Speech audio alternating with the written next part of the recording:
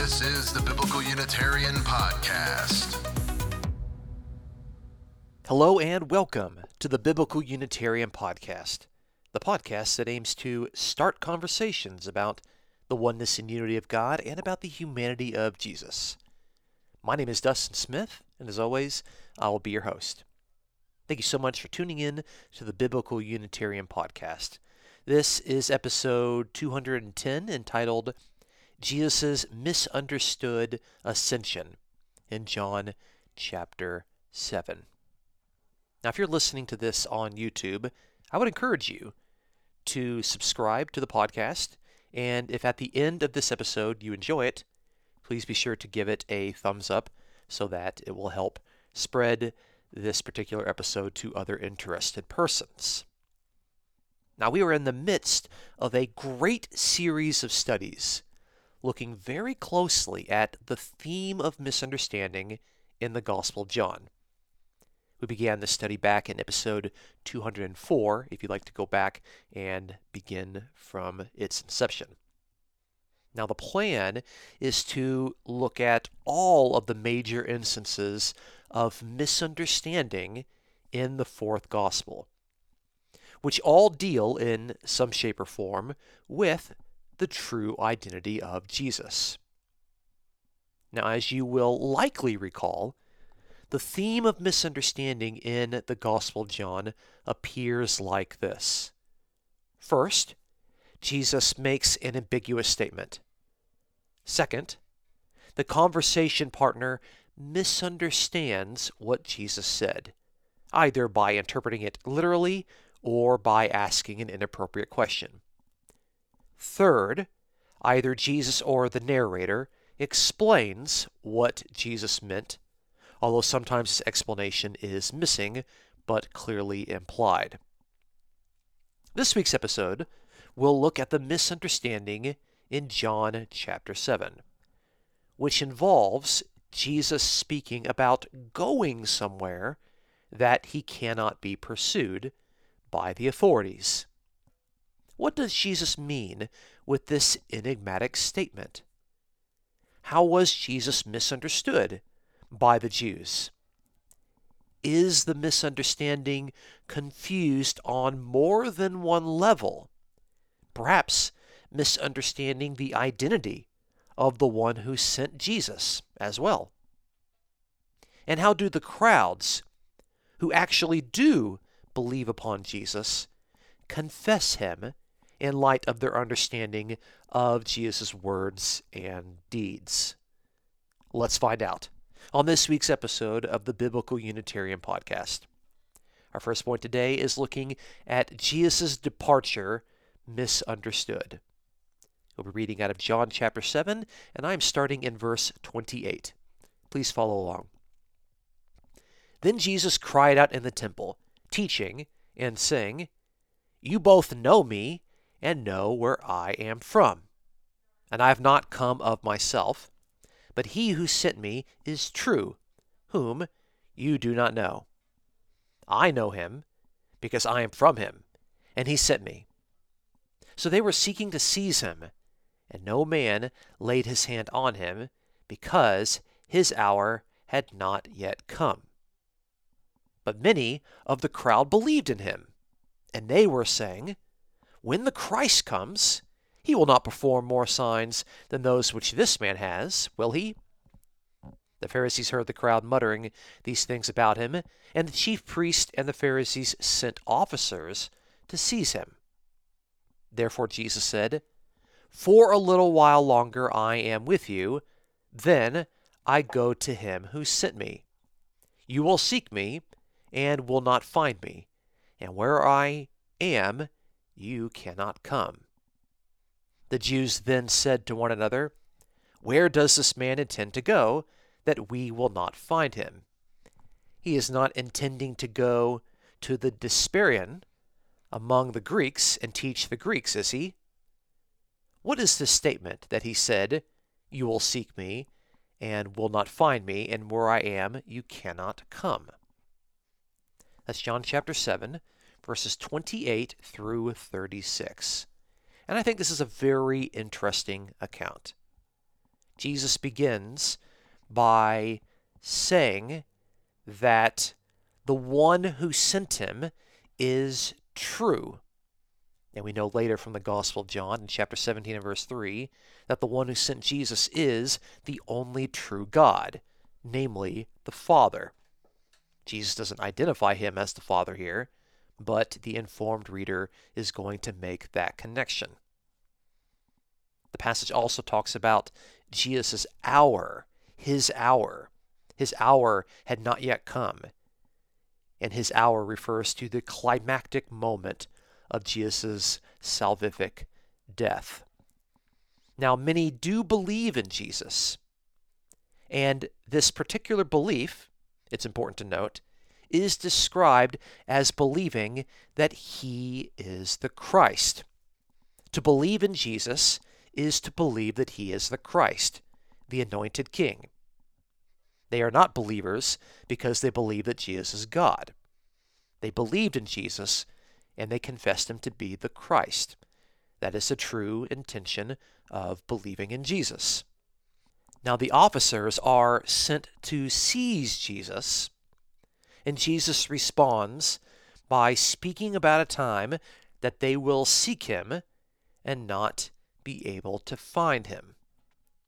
So let's look a little bit more closely at what Jesus said and how it was misunderstood by the Jews. This moves us to our second point. Point number 2, examining the theme of misunderstanding involving Jesus' departure. So we noted that the theme of misunderstanding has 3 steps. The first step is that Jesus makes an ambiguous statement. We can see Jesus making the ambiguous statement in verses 33 through 34. Let me repeat those verses. Therefore Jesus said, "For a little while longer I am with you. Then I go to him who sent me. You will seek me and will not find me, and where I am you cannot come." So Jesus makes the ambiguous statement in verses 33 through 34. And Jesus states here that he is going to him who sent me. Him, of course, is a singular pronoun referring to the Father. The Father is the one who sent Jesus, and more specifically, according to the theology that we have from John chapter 1, the Father sent his personified utterance, his personified speech, the Logos, which was embodied in the human Jesus as the Word became flesh. So there is a sending and, of course, a commissioning with Jesus' mission. The second part of the theme of misunderstanding involves the conversation partner misunderstanding what Jesus said, either by interpreting it literally or asking an inappropriate question. In our present passage, the misunderstanding occurs in verses 35 through 36. Let me reread that section. The Jews then said to one another, "Where does this man intend to go that we will not find him? He is not intending to go to the dispersion among the Greeks and teach the Greeks, is he? What is this statement that he said, 'You will seek me and will not find me, and where I am you cannot come'?" That's verses 35 through 36 in John chapter 7.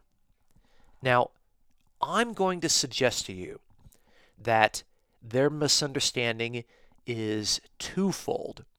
They misunderstand 2 particular aspects that overlap. First, they misunderstand the destination. They think that Jesus is going beyond their reach geographically. They think that Jesus is going into the diaspora. They think that he's going outside of Palestine, that he's going to teach Greeks, he's going to teach non-Jews, and they think that where Jesus is going to where they cannot come is that Jesus is going somewhere very far geographically. They, of course, misunderstand Jesus from the perspective of destination. Now, they also misunderstand Jesus in that they misunderstand the identity of him who sent Jesus. Now, hear me out. If Jesus is the Messiah, then God has sent and commissioned Jesus. So to go where God is located is to go to heaven. It is for Jesus to ascend to heaven as his intended location. Now, as you can see, by the Jews misunderstanding the identity of him who sent Jesus, they also misunderstand where Jesus is going.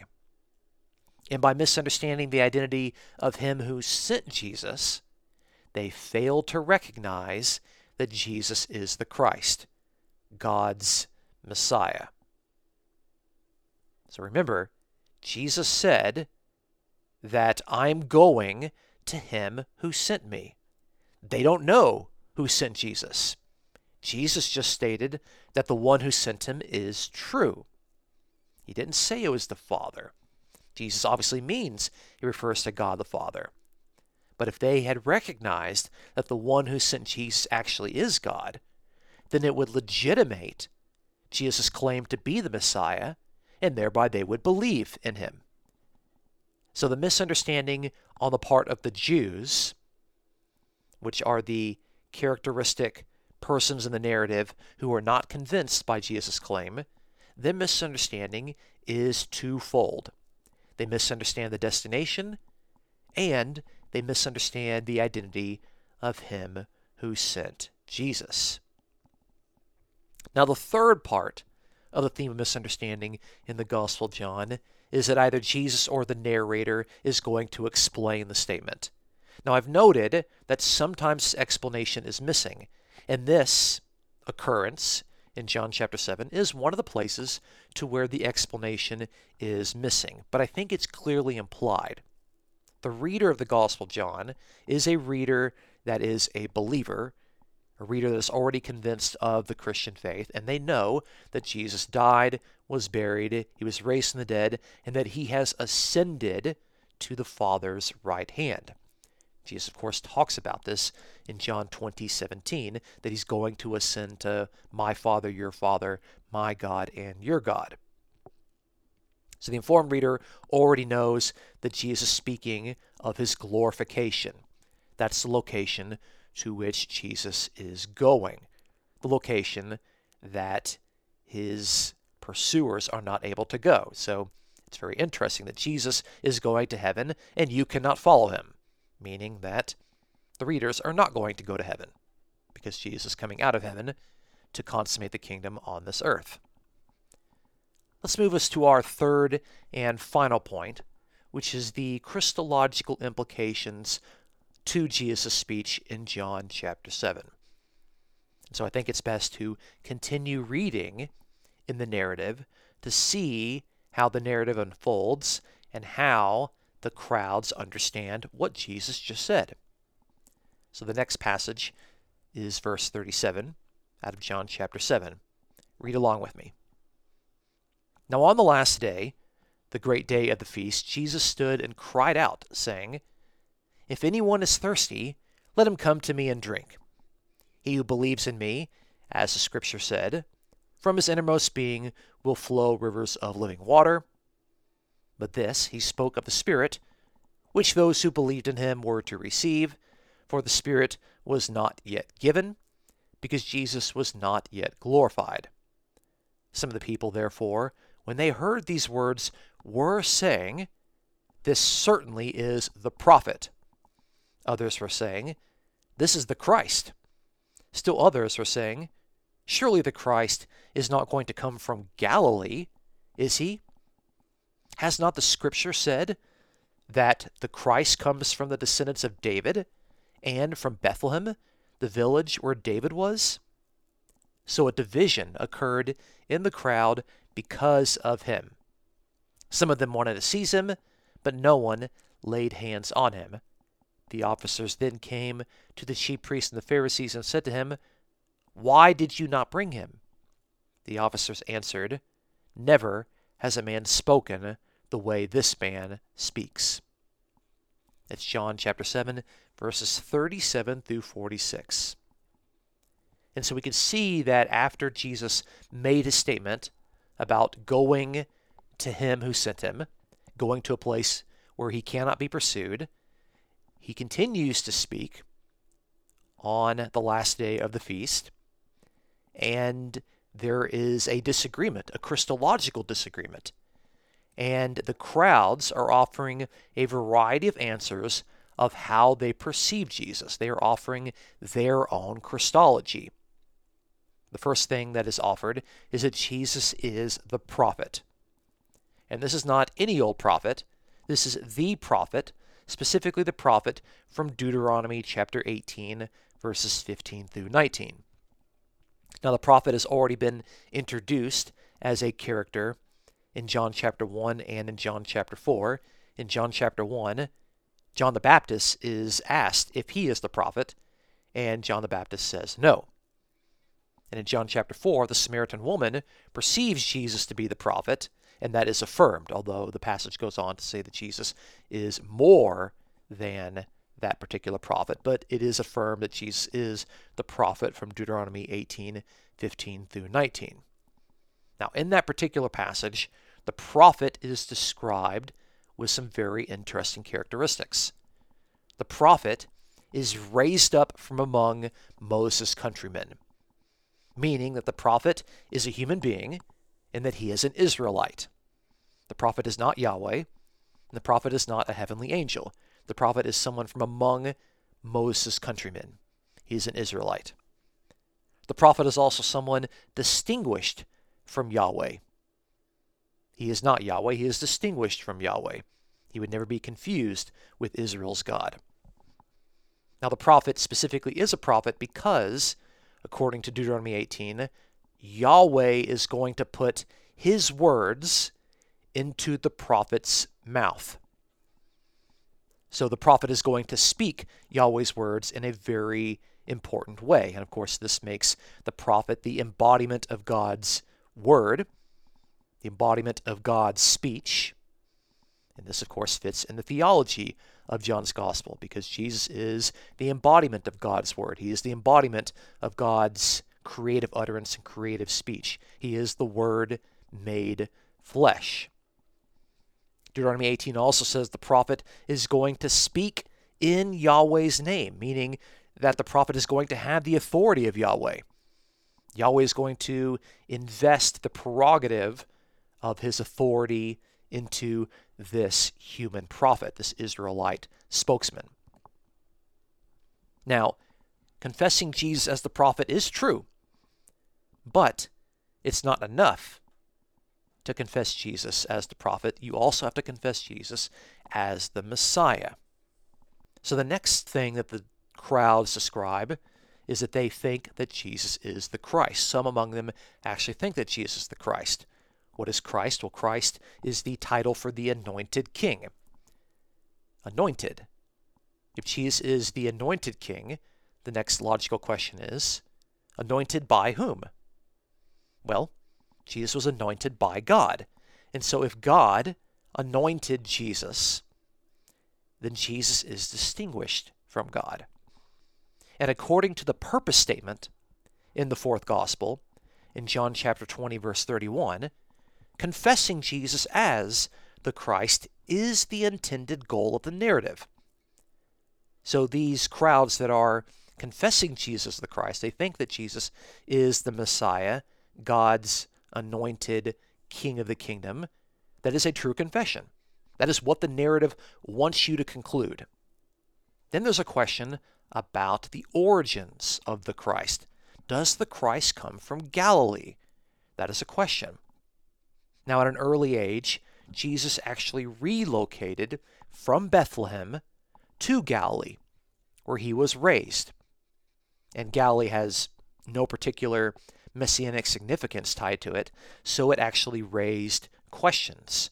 If we know that Jesus lived in Galilee, is that something of significance? Christ is not supposed to come from Galilee. So there were some questions pertaining to some sort of expectation as to where the Messiah would come from. And they knew that the Messiah was not supposed to come from Galilee, but they perceived that Jesus did come from Galilee, even though Jesus' ultimate origins are from Bethlehem. And then, of course, you could say that Jesus has come from God in the sense of the personified utterance of God that has become flesh. But then the conversation moves to saying that Scripture says that the Messiah is supposed to be a descendant of David, and he's supposed to come from Bethlehem. And this is really important, because by saying that Scripture says this, it's not that they are offering just an explanation that could be right or wrong.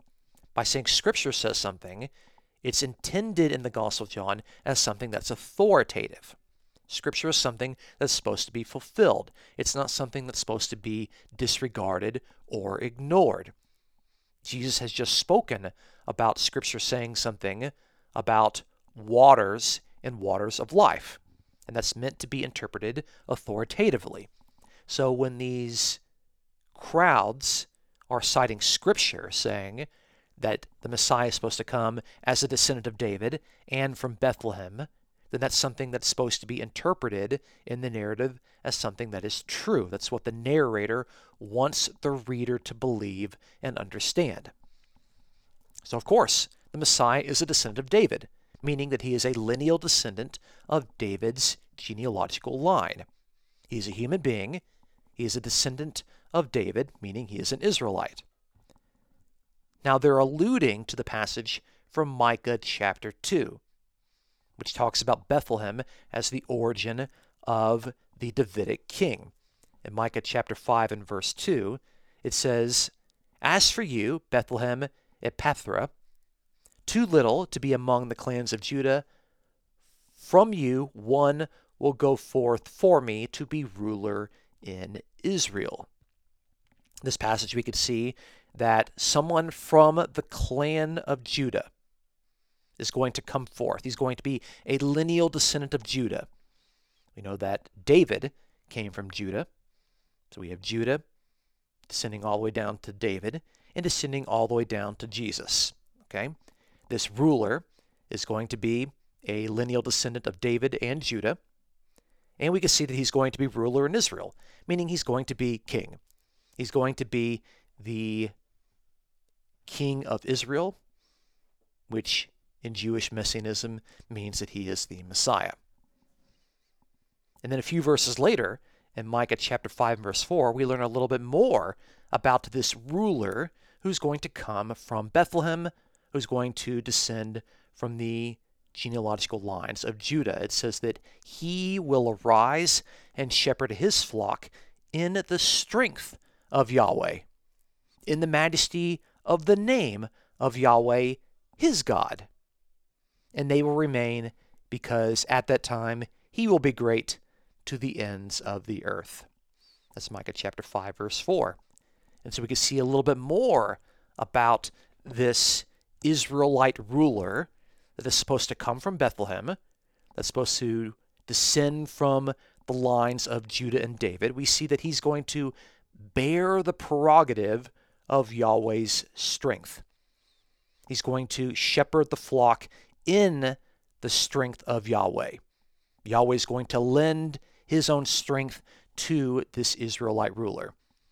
We also see that he's going to bear the prerogative of the name of Yahweh. It says in Micah 5:4 that this ruler is going to shepherd the flock in the majesty of the name of Yahweh. So he's going to bear Yahweh's name. Not that he is Yahweh, but Yahweh is going to share his own name with this Israelite human being, this Israelite ruler. Of course, Yahweh is going to be his God. It says that he's going to have the majesty of the name of Yahweh, his God. This, of course, distinguishes the king from Yahweh. Yahweh is the king's God. And, of course, he will be great. Now, when the officers came back to the chief priest and the Pharisees, they called him a man. They called him a human being. We can see this in verse 46. Never has a man spoken the way that this man speaks. And it uses the Greek noun anthropos. He is a human being. And the Gospel of John actually calls Jesus a human being more than Matthew, Mark, and Luke do combined. More than Matthew, Mark, and Luke do combined. It is very clear that the Gospel of John wants the reader to understand Jesus as a human being, as a man, as a legitimate member of the human race. That is how Jesus is perceived, and the Gospel of John does nothing to alter that perception. In fact, even in John chapter 8, Jesus himself calls himself a man, a human being. So Jesus has been called the prophet. He has been called the Christ. He has been called a ruler. He has been called a descendant of David, and he's been called a human being. But you know what? He has not, in this narrative, been confessed as God. Nor has Jesus been confessed as a heavenly angel. In fact, no one confessed Jesus to be God among these people who claimed to be believers. No one thought that he was an angel from heaven. None of these options were even considered among the crowds whom the narrator described as believers. And yet, the narrator has been very keen to give the different options of varying degrees of correctness regarding Jesus' identity. He's the prophet, the Christ, the descendant of David, the person that is coming from Bethlehem. But not a single person thought that Jesus was claiming to be God, nor claiming to be a heavenly angel. They did regard him as a human being. And on that point, there was no disagreement among those persons in the crowds or among those that disagree with Jesus, the Jews. Thank you so much for listening to this week's episode. Join us next week as we look at the many misunderstandings in John chapter 8, which is the chapter with the highest concentration of instances of the theme of misunderstanding in the Gospel of John. So you're not going to want to miss these next episodes. Please look forward to our next episode, which will be episode 211. Now, if you enjoy the podcast, please consider supporting us as we aim to promote the sound truths of the oneness and unity of God and the humanity of Jesus. If you're listening on YouTube, please consider subscribing and liking and sharing this episode. And if you'd like to offer a donation, you may check out the episode description for a link to PayPal. The Biblical Unitarian Podcast is produced and edited by Dustin Williams. I am Dustin Smith, your host. Until next time, please take care.